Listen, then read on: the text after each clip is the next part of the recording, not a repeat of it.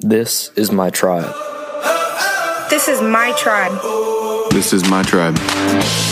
This is my tribe. This is my tribe. This is my tribe.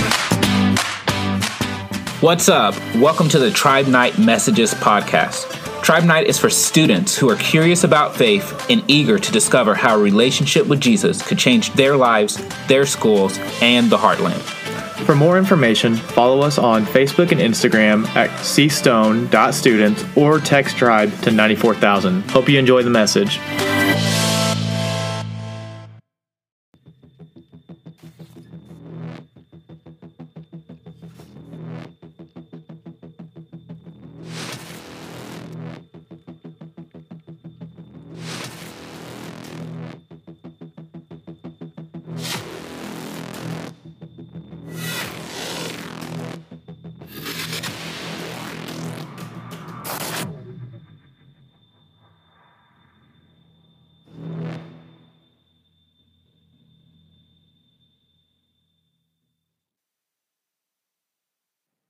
What's up, everybody? Hi. How are you? I love you too. I love you too. I love you too. I love you too. So what? I can't hear you. Oh, I wore this extra small shirt just so that my triceps looked gigantic. How are you guys doing tonight? I see some Starbucks drinks. Thanks for asking me if I wanted anything. A lot of hand signals going on. Hang 10. Hook 'em horns. No, we don't do that. You do that down. Did you say yeah? Hook 'em horns fan? I love you too.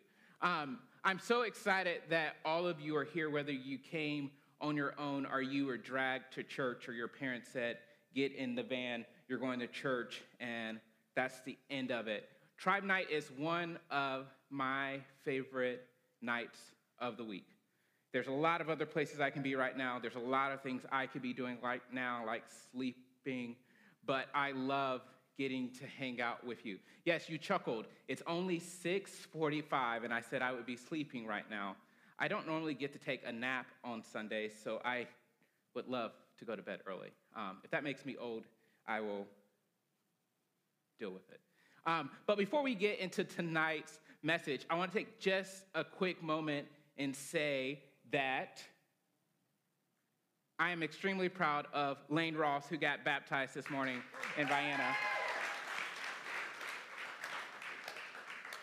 It's been such a cool journey getting to see a lot of you on your faith walk take your next steps in Christ. And Lane, it's been really cool to see how God's used you since last September, when I first got here, to now, how you're inviting an entire community of people to come to church with you and how God's doing great things in you. So keep up the great work.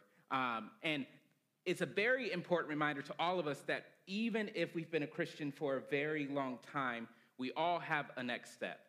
Whether it's us reading our Bible more, or us praying more, or us following Jesus for the first time, or maybe for the first time, getting baptized. And so this upcoming weekend, at the second service on Sunday, 11 o'clock, J.C. Carver's getting baptized. So let's give it up for J.C. God's doing some awesome things in our ministry. Now, just for a second, I want you to go with me back to a time in life where life was a little more simple. A time where you could poop in your pants and someone else would deal with it for you. A time where we were toddlers. Growing up, one of my favorite games to play with my friends was hide and seek. How many of you guys loved hide and seek? Like in some form or fashion, you crushed some hide and seek. See, as a baby, we called this game Peekaboo. Like, this is one of Simeon's favorite games. You say, where's Simeon? And he covers his face. Let's see if we can get him to do it. Hey, Simeon, where's Simeon? Where's Simeon? He's not going to do it. He's like, all these people are staring at me. We did not rehearse this.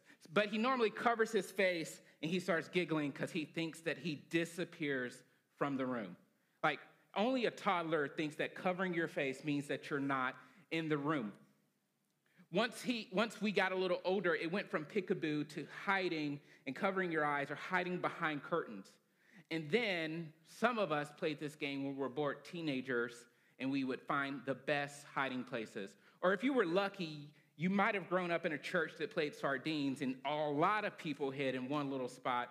Or when we started driving, we played hide and seek, but it was not really hide and seek. We took our friends and stuck them in a car. I'm not suggesting that you do this, by the way. We stuck them in a car, we blindfolded them, and we had a 20-mile radius in a city, and we dropped them off somewhere and took their cell phone, and they had to figure out how to get back to base.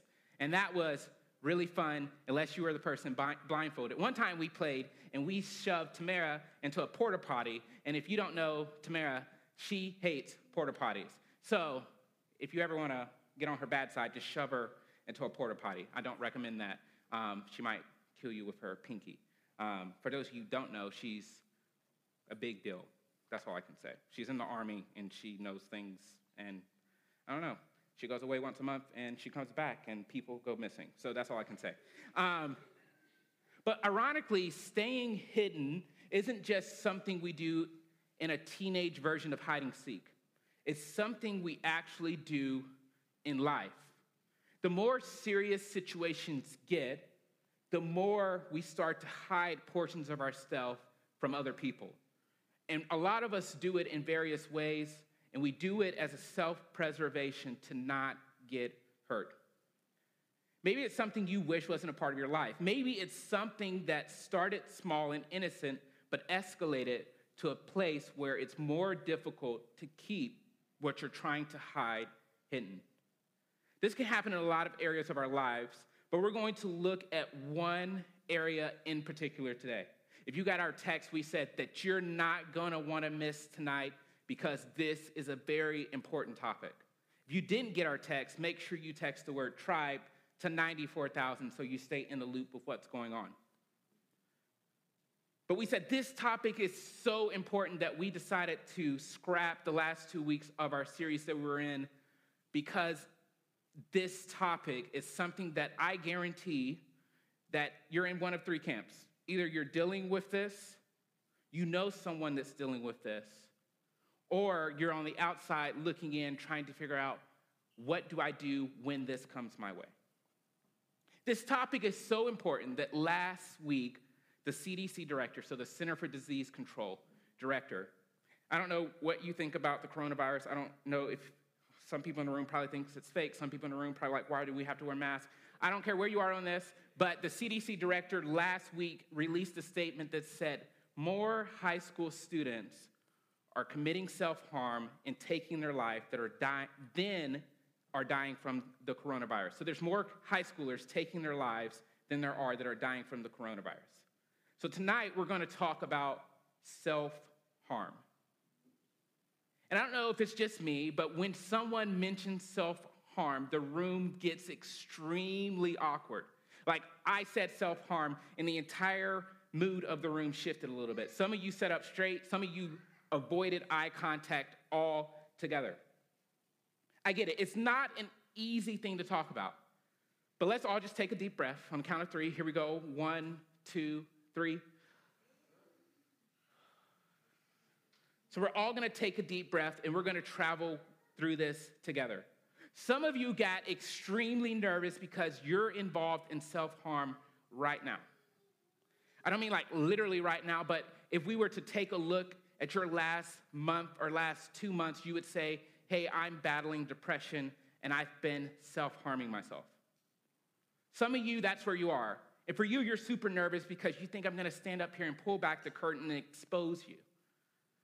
And I promise you that that's not what we're going to do tonight. I will tell you this, that over the past week and a half, Morgan and I have sat down with 3 different students. 2 of those students said that they have in the past self-harmed themselves or they're currently self-harming themselves. One of those students said, I actively think about killing myself every single day. These are students that come and worship in this very room. So if you're in that space right now, I want you to know that 1, you're not alone. 2, this is a very safe place for you. When we started Tribe Night a year ago, we said that this is going to be a place where everyone's welcome no matter what. That we're going to let you come in here with your baggage, and we're going to walk through it with you. So if you're currently self-harming yourself, or if you're currently thinking about taking your own life, I will let you know that you are worth it. That God put you on this planet for a reason. So the second group of you, some of you are intrigued because you have a friend that's struggling with this. You're hoping you're going to get some answers tonight that will help you point this friend back in the right direction. I was talking with a student earlier today, and they're like, I just don't know what to do or what to say to help my friend that's dealing with this. And that's a very heavy weight for some of you 6th graders or some of you 9th graders or some of you seniors to carry. And then, honestly, if we're being honest, some of you are annoyed that we're even talking about this to begin with. Because you don't struggle with this, you don't know anyone that struggles with this, and you would rather talk about anything else other than this because it makes you feel uncomfortable. But chances are good that you probably do know someone that's struggling with this, and they're just really good at hiding it from you. Can we have a moment of transparency, a moment of vulnerability? I was this last one. In middle school, anytime the pastor would talk about self-harm, I was like, why are we talking about this? No one deals with this. But what I quickly found out as I entered high school, that I was quickly the first one. I was the one that I felt like nothing was going right in life, so I was turning to destructive behavior and patterns to try to fill the void that only could be filled by God. So no matter what group you fall into, I want to ask you to lean in tonight, because for everybody, whether you struggle with self-harm personally or not, I think there's some questions we all have, and maybe the biggest one of all is this: what do we do about it? What do we do about it? If you're someone who struggles with self-harm, you probably ask yourself, what do I do? Where do I even start to make this better? If you know someone who struggles, or maybe you've wondered, what do I do? How do I help them? How do I tell someone? Or does that make me a terrible friend? So remember, I said we're walking with a couple of students right now through this very thing. And one of the things I keep looking at Morgan and saying, this kind of stuff keeps me up at night. This is why I signed up to do this job. This is why Morgan signs up to do this job. This is why Morgan drives an hour and a half every day to come see you guys and to work in the office and come to Tribe Night, because we care deeply about every single one of you. I'm not going to lie. I probably don't know half your names because I'm really bad at names. But what I do know is that God knows everything about you. Your deepest desires, your darkest hurt, He knows. So, what do we do about it? If you're someone who struggles, you've asked this question. If you know someone that's struggling, you're asking, how do I help them? Do I tell someone? What do I do? So we'll get to that in a minute, but first let's make sure we're all on the same page about something.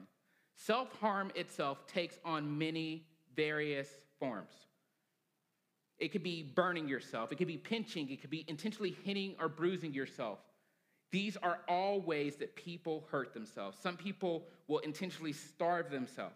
But tonight we're going to talk about one of the most common ways of self-harm, which is cutting. Most people have some sort of idea what cutting is, but you may honestly wonder why people do it. Please understand something. If you're in this room today and you're a guy or girl who cuts yourself, I want you to know that not everything I say today will apply to you. There's nothing that's universal. We all have our own emotions. We all have our own backgrounds. We all have our own baggage. And that's the beautiful thing about the gospel, that Jesus is going to meet you right where you are and help you through what you're doing. So none of this is universal, and I'm not necessarily speaking directly to you. My goal is not to generalize or minimize any of this.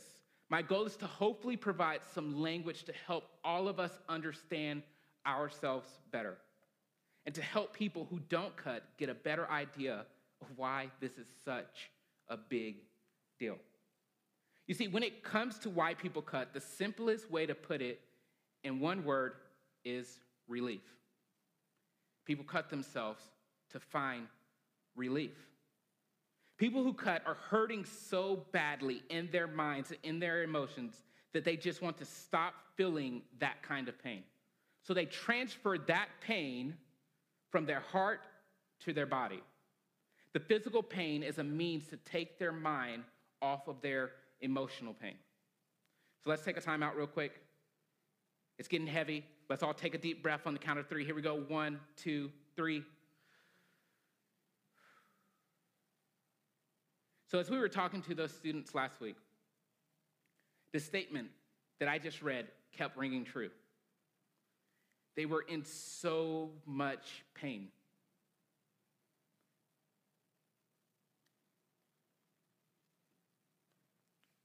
Mentally, emotionally, they were done.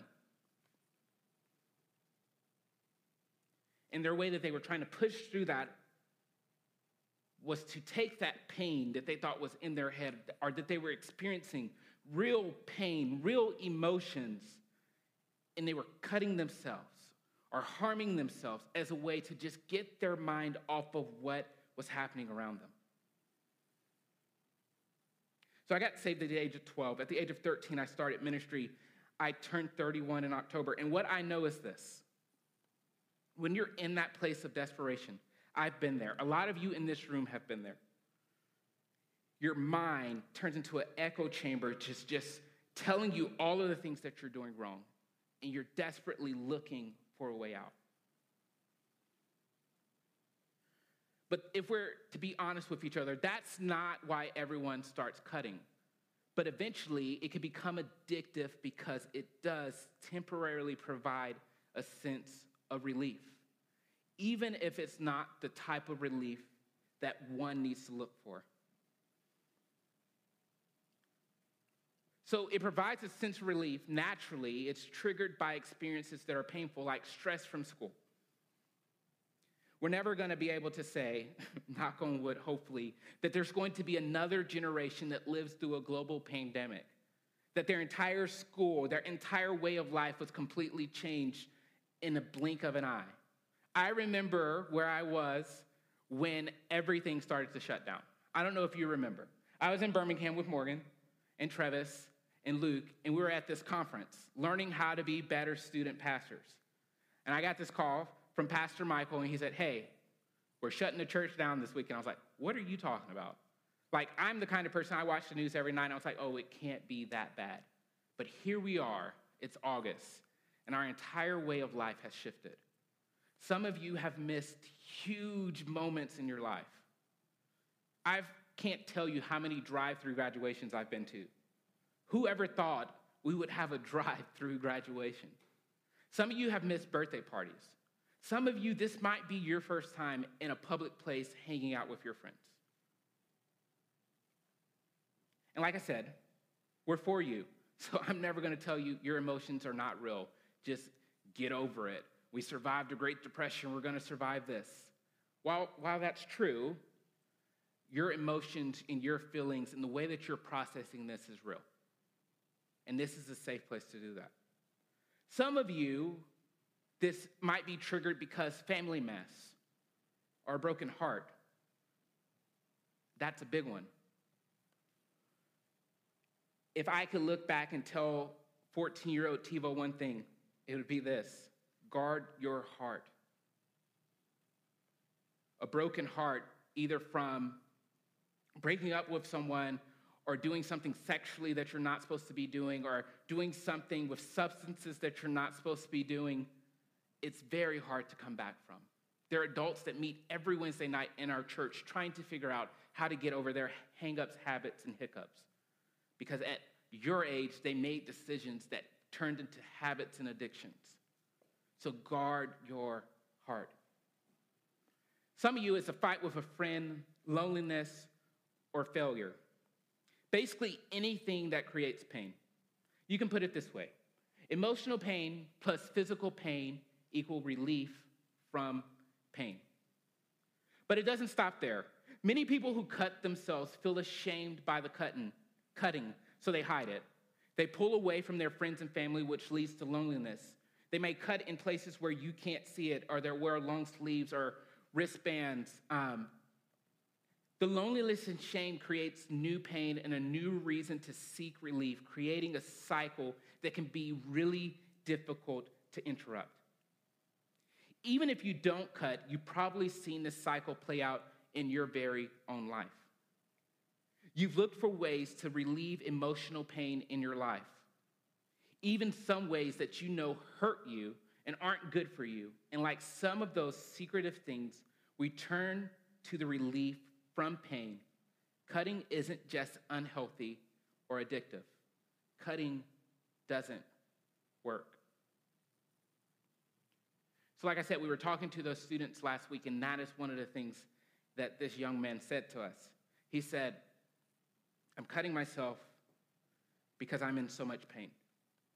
But what I quickly realized is that relief lasts only a second, and I get up the next day, and that pain is still there. So cutting doesn't work. It doesn't actually solve what we want to solve. How do I know? Because many people who cut again. Why? Because the pain isn't relieved the first time. It's just numbed for a little while. Here's another transparent moment. I don't know if people still listen to Eminem. I don't suggest listening to Eminem. He has some very colorful language. But one of the ways that I would numb my environment when I was younger, in middle school and high school, is I would blare Eminem just to escape from the world, because he was a depressive person and I was depressed, and depressed people love depressed company, and my mom would get so mad because I would just blare it. Like the whole house would be rocking. But it didn't fix anything. If anything, it only momentarily numbed what was going on. People who cut themselves don't have less stress, anxiety, or self-hatred because they cut. In fact, many of them admit that it actually makes all of those things worse. So is there anything we can do or say to ourselves or to our friends that will even help? So remember, there's 3 different boats tonight. Either you're in the self-harm phase, or you're watching from the outside trying to figure out how to help a friend, or maybe you're like, why are we still talking about this? But this is all good information to know, no matter what phase that you're in. Well, I wouldn't be up here talking about this if I didn't think there was hope. I'm convinced that God has a great plan for your life and for your friends that involves being free from self-harm. But getting there may look a little differently than you think. So just to be clear, people who cut probably won't walk out of here today and never cut again. I don't believe that to be true. For some of you, that will be true. You'll walk out of here, you will never self-harm yourself again. You won't be able to repeat something I say to a friend and magically make all of their hurt feelings go away. I know, because I've been in your seat trying to talk to a friend who's either suicidal or dealing with self-harm. Nothing that you can say is magically going to make all of their pain and emotions go away. Things like that just don't disappear because of a talk. But I do believe that you can leave today with an understanding of how to take one big, bold, powerful step towards freedom. And ironically, we're going to get that powerful step from a guy who had almost no power at all. You probably have heard of the Apostle Paul. And even though he is now a famous and powerful voice in our Christian faith, he went through some terrible times. We're going to take a look at something he said while he was in prison, where he had zero control over his life and his future. So let's check this out in Philippians 4:8. It says this: "Finally, brothers and sisters, whatever is true, whatever is noble, whatever is right, whatever is pure, whatever is lovely, whatever is admirable, if anything is excellent or praiseworthy, think about such things." Now, before you tune me out, I'm not saying when you're feeling like cutting, just think about something happy. It's not that easy. If you've ever dealt with depression, it's not that easy just to flip a switch and be happy. What I am saying is that a guy in prison who had no control over anything tells a group of people that they have the power to control their mind. Even in the most uncontrollable situation, we get to decide what our brains think about. And that's a good thing, because the mind is a powerful thing. Think about it. Your mind ultimately controls your body. It tells you to stand up, it tells you to sit down, and it tells your legs to walk. Your mind tells you to go eat, and you do it. If you don't, it bugs you until your body goes to the kitchen and grabs a snack. But your mind also controls how you feel. If you think about something gross long enough, you will eventually feel sick, like changing poopy diapers. Your stomach will respond to something in your mind. If you think about something sad long enough, you will eventually feel sad, whether that thing happened in real life or not.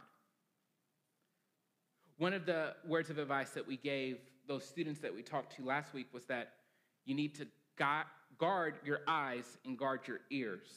The last thing that you need to be listening to when you're depressed is depressing music.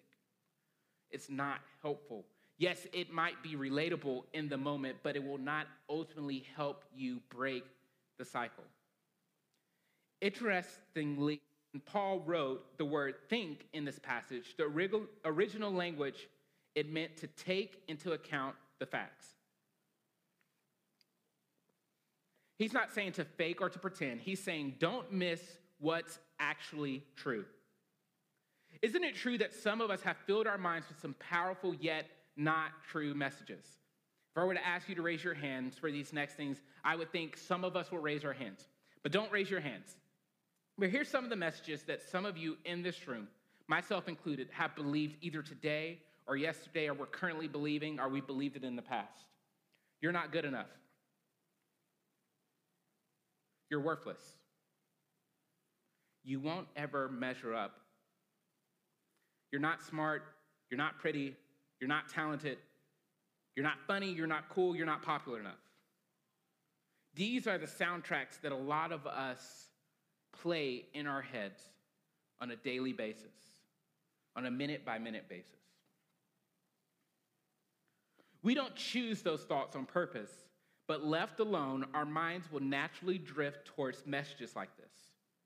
Alone in our rooms at night, when no one else to tell us otherwise, those messages repeat over and over again. They begin to sound true and logical, even though they're not. When we allow ourselves to stay alone and hiding, the hurtful messages don't get quieter. Remember the echo chamber we talked about? They actually get louder. That's why for everybody who struggles with self-harm, one of the most powerful things you can do is to open up and be honest with another person. Other people can not only point out what's good, they can point out what's true. This is a tongue I can't even say the word. This is a tongue twister, but think of it this way. Hiding grows harm, but honesty helps heal. Hiding grows harm, but honesty helps heal. This is a game changer. If you're currently only surrounded by your thoughts or people that are not lifting you up, breaking this cycle is going to be extremely hard. If you're trying to help a friend that's going through this, your job is to listen and to encourage them. To speak the things that you see inside of them, the good things that God tells us, that they're beautiful, that they were made with a purpose, that they're so important that God knows every hair that's on their head and every tear that they've ever cried. Your most powerful muscle is your mind. What you believe will ultimately decide what you do.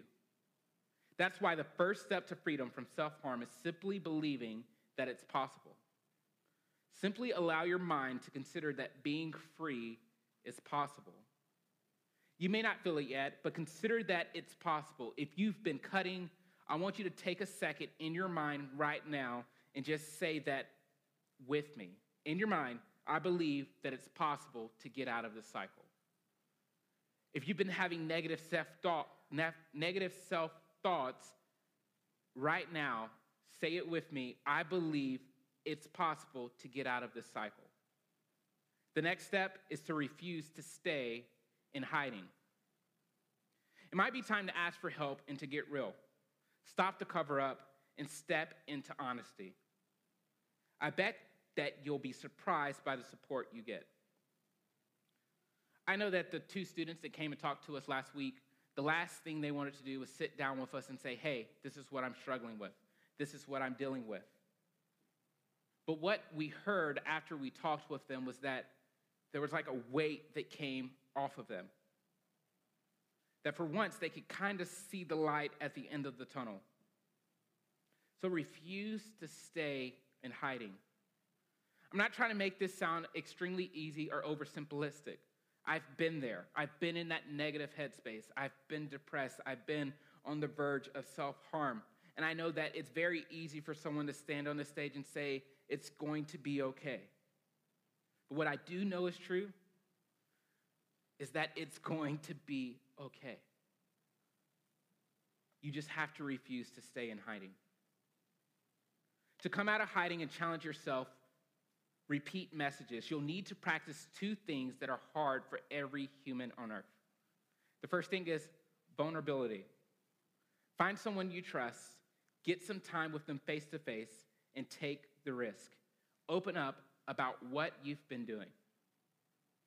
One thing I love about our church is that Pastor Michael pushes us all to find people to help hold us accountable. Every 2 weeks, me and Morgan meet, and there's no question that he can't ask me, and there's no question that I can't ask him. From how are we treating our wives or our fiancés to how are we spending our time with God? Are we looking at things on our phones and computers that we're not supposed to be looking at? How's our language? How are we honoring God with everything that he's given us? It took a really long time for me to realize how important it was to find someone in my life that I can open up to like that. The second thing is this: authenticity. This means that you keep it real all the time, not just one time. The good and the bad and the ugly. When you're doing great and when you're struggling. When you're being kind to yourself and when you're hurting yourself. You need to be vulnerable and you need to be authentic with that person. You see, vulnerability and authenticity work because they're the opposite of darkness. Just like mold grows in the dark, cold places, self-harm grows in isolation and self-hatred. If you move out of the darkness, however, and bring the honest you into the light, you begin to take away self-harm's power. And you'll find it possible to make space for the messages in your mind that can silence and replace the messages that are hurting you. So remember our short phrase, hiding grows harm, but honesty helps heal. You need somebody to be honest with. Maybe it's a tribe leader. Maybe it's me or Morgan. Maybe it's your parents. You just need somewhere to start. A lot of us in this room, the tribe leaders, are trained to help you see what is true in any situation. We're here because we want to help you. And nothing you can say or do will ever make us think differently about you. Like I said, I've been doing this since I was 13. Nothing you're going to say to me is going to be, oh my gosh, I've never run into a student that's ever encountered that. Band, you guys can make your way back up this way. Nothing you can say or do will ever make us think about you differently. Also consider getting honest with someone in your house, someone who can take notice if you're struggling and just come sit with you. Someone you can talk with when life feels bad. You can also reach out to me. Hopefully over time, you'll discover that there are a lot of people out there who will not only show you love, grace, and acceptance, they will actually help you find hope in an area that makes you feel so hopeless. This was big for me in high school. Last week, I think it was, I told you about my grandpa dying. I like to say that, unfortunately, my life is full of embracing interruptions from God. My life hasn't been pretty. It took a lot to get to this point of standing on the stage and being able to tell you without a shadow of a doubt that God is good, that there's never anything in your life that you will face that he can't help you with. Probably one of the darkest times in my life. There's been many of them that hurt me the deepest. that made me question, God, if this is what Earth is like, I don't want to be here anymore. I was living in Tuscaloosa.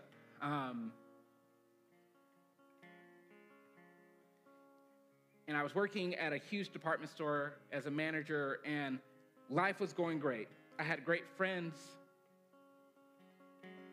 I made great money, and no one could tell me anything. It was great. I was still in church. I was loving God. And one day, my stepdad called me, and he said, hey, your mom just had a baby. I said, oh, she did? That's funny. I didn't even know she was pregnant. How many of you guys have ever heard of that show, I Didn't Know I Was Pregnant, or whatever it's called? We were living that in that moment. You see, my mom had started going to the doctor because she was having kidney problems, and the doctor was like, oh, your kidneys are under stress. So the doctor gave my mom this medicine that helped her kidneys not hurt. But also, while helping her kidneys not hurt, it also let her miss the fact that she was pregnant. So for 9 months, my mom was growing a baby inside of her and didn't know she was growing a baby inside of her. Needless to say, the baby didn't get the nutrition that it needed. The baby didn't get the first doctor's checkup, ultrasound. None of that happened. No prenatal vitamins, none of it happened. But in that moment, my stepdad called and said, your mom had a baby. It's a girl.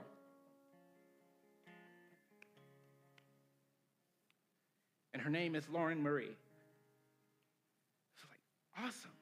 I have a sister. I only had a brother up to that point, so I was extremely excited. I wish I had the picture here to show you. I went to the hospital and they gave me this big blue button that said, I'm a big brother. I was 22, but I was so excited that I was a big brother to little Lauren Marie. So like I said, my mom didn't know she was pregnant, so she didn't do any of that stuff that she was supposed to do. Also, my mom's a little older. I'm not going to say she's old just in case she ever goes back and listens to this, but she was older. And so all of that added up to the fact that Lauren Marie spent 5 days in a neonatal intensive care unit in Huntsville, Alabama. So I remember driving up there from Tuscaloosa to Huntsville, about 2.5 hours. I drove up. I saw the baby. Well, I couldn't see the baby. I saw a picture of the baby because they were in the NICU. My brother was there. My grandma was there. My mom was there. My stepdad was there. I was like, this is awesome. My family started planning baby showers because, as we said, no one knew she was pregnant. I was 22. My brother was 20. She didn't have any baby stuff. I drove back to Tuscaloosa.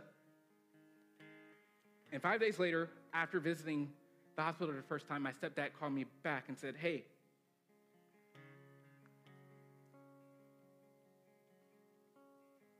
you need to come home. And in that moment, my entire attitude shifted. In that moment, the world seemed to stop. But I got in the car, and I drove home. I still remember it to this day. I got to the hospital.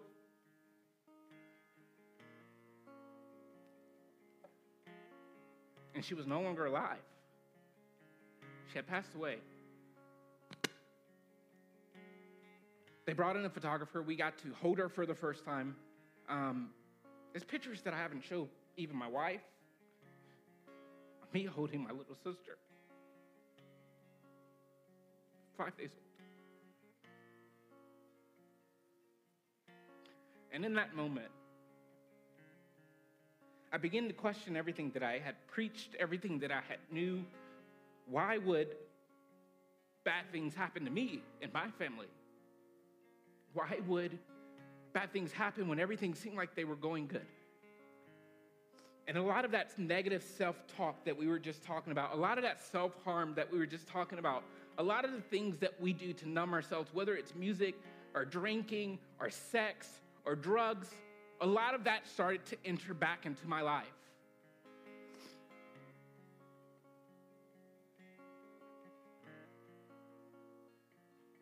If you would have seen me in that period of time, you wouldn't even thought that I was a pastor, because a lot like a lot of you, I walked into a church every single weekend with a mask on, smiling, saying that I am doing great. But on the inside, I was dying. On the inside, I was questioning everything that I knew. On the inside, I didn't know if I truly believed what the pastor on the stage was saying. And I would venture to say that tonight there's someone in this room that's in that very place. Or you know someone that was there. So even if you're not in that place, the reason this is so important is because the person that pulled me out of that dark place in my life was a friend. His name was Gabe. What Gabe noticed was that while I was at church, I wasn't happy anymore. When all of our friends would go out to eat after church, I would just go home and sit in my room by myself. When they were playing video games, I wouldn't log on. So Gabe made the extra step. He stepped into the awkwardness and the chaos that was my life, and he said, "TiVo, what is going on?" And in that moment, I told him everything. You see, if you have a friend who's self-harming, think about these steps as it relates to them. Be someone who can communicate the truth to your friends about who they are and help lead them out of their spiraling thoughts. Gabe wasn't a pastor at that time. He is now. Gabe didn't have all the right words to say. Gabe was just there. He was a listening ear in a time of need. He reminded me who I was. He reminded me that I wasn't worthless. And as I look across this room, whether you choose to believe it or not, I wish I could sit down with each one of you, look you in your eyes and tell you that you are not worthless. You are here in this room, on this earth, at this moment, for a very important reason. And those are the kind of things that Gabe told me. Did I instantly feel better? No. But you know what started to shift that night? I felt seen. I felt like there was one person in the entire world that finally realized that I wasn't okay, and I was okay with that.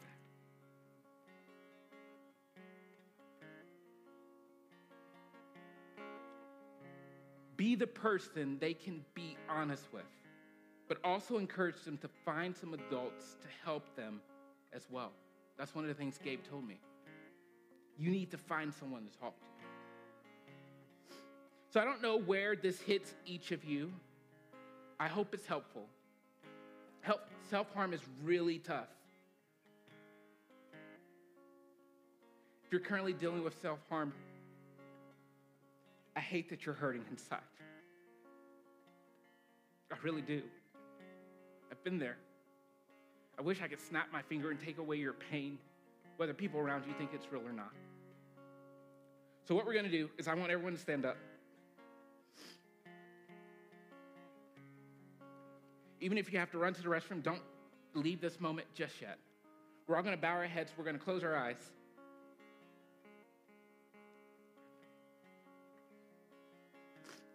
Like I said, if you're dealing with self-harm, I wish I could snap my fingers and instantly take that pain away from you. I want to encourage you to be vulnerable and transparent and authentic tonight. I believe with everything in me that you can move beyond the point where you are. If you're stuck in a cycle of self-harm, my guess is you don't want to stay that way.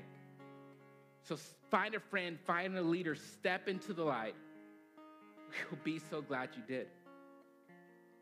So let tonight be the start of the process that leads you to more emotional health and spiritual freedom. I'm encouraging and urging each one of you that's stuck in this cycle, or if you know someone that's stuck in this cycle and you're trying to help them, to take one step tonight. But don't stop there. Find someone who can continue taking the necessary steps after this moment to get you the freedom that you deserve.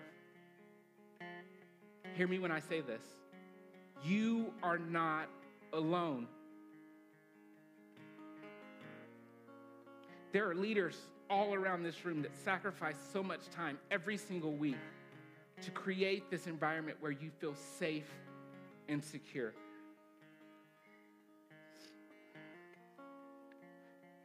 There are people around you tonight that want to help.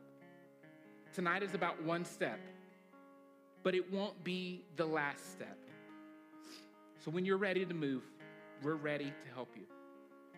I love every single one of you so much. Ask Morgan. I text him at all hours of the night going, what about this student? What about that student? What are we going to do to reach this school? What are we going to do to reach that school? I truly believe our world would be a better place because of each one of you. I care about you, and more importantly than that, God cares about you.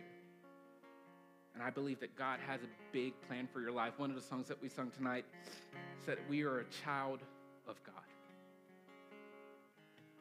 So I'm not going to be naive and assume that every person in this room is a Christian. So the first thing we're going to do is we're going to invite you to accept Jesus as the Lord and Savior of your life. This is not something that we pause and intentionally do every single week, but we might do it in some way, form, or fashion.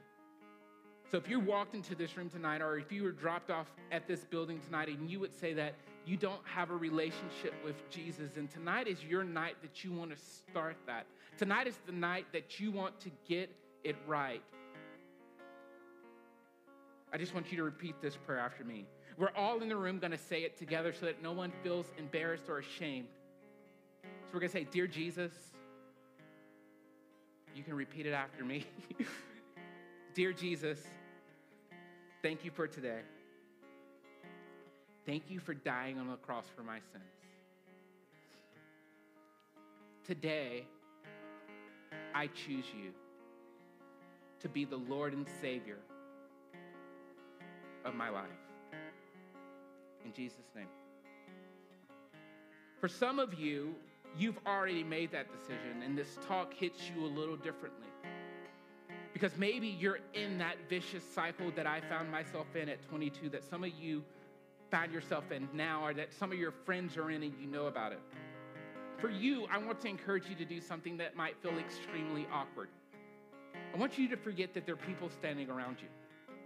If you were at Fall Retreat last year, we did a moment similar to this, and it was probably one of the most powerful moments that we've ever done at Tribe.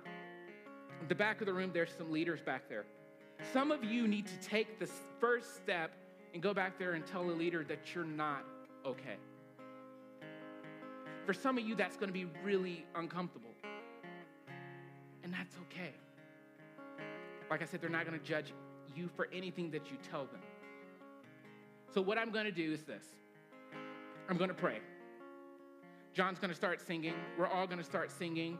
And if you need to move to talk to someone about anything at all, we'll be at the back of the room. If no one moves, that's fine. But what I want to encourage you to do is to take the first step of faith and get out of the cycle. No one around you is going to judge you for moving. It doesn't make you weak. It actually makes you pretty dang courageous. So let me pray for you. God, I thank you for these students. I thank you for what you're doing in Southern Illinois. I thank you that you've created each one of us for a purpose. That you know every hair that's on our head, every breath that we have taken. That you have ordered every step that we will ever take. God, I pray that as we enter back into worship, that we will be able to worship you with a reckless abandon. That these songs won't just be words that we're singing, but they will become a way of life. I pray that you breathe peace and comfort across this room. I pray that for the people that need to make their first step to get out of this cycle, that you would give them the courage to do it before they leave tonight. I thank you for my friends. We pray these things in your name. Amen.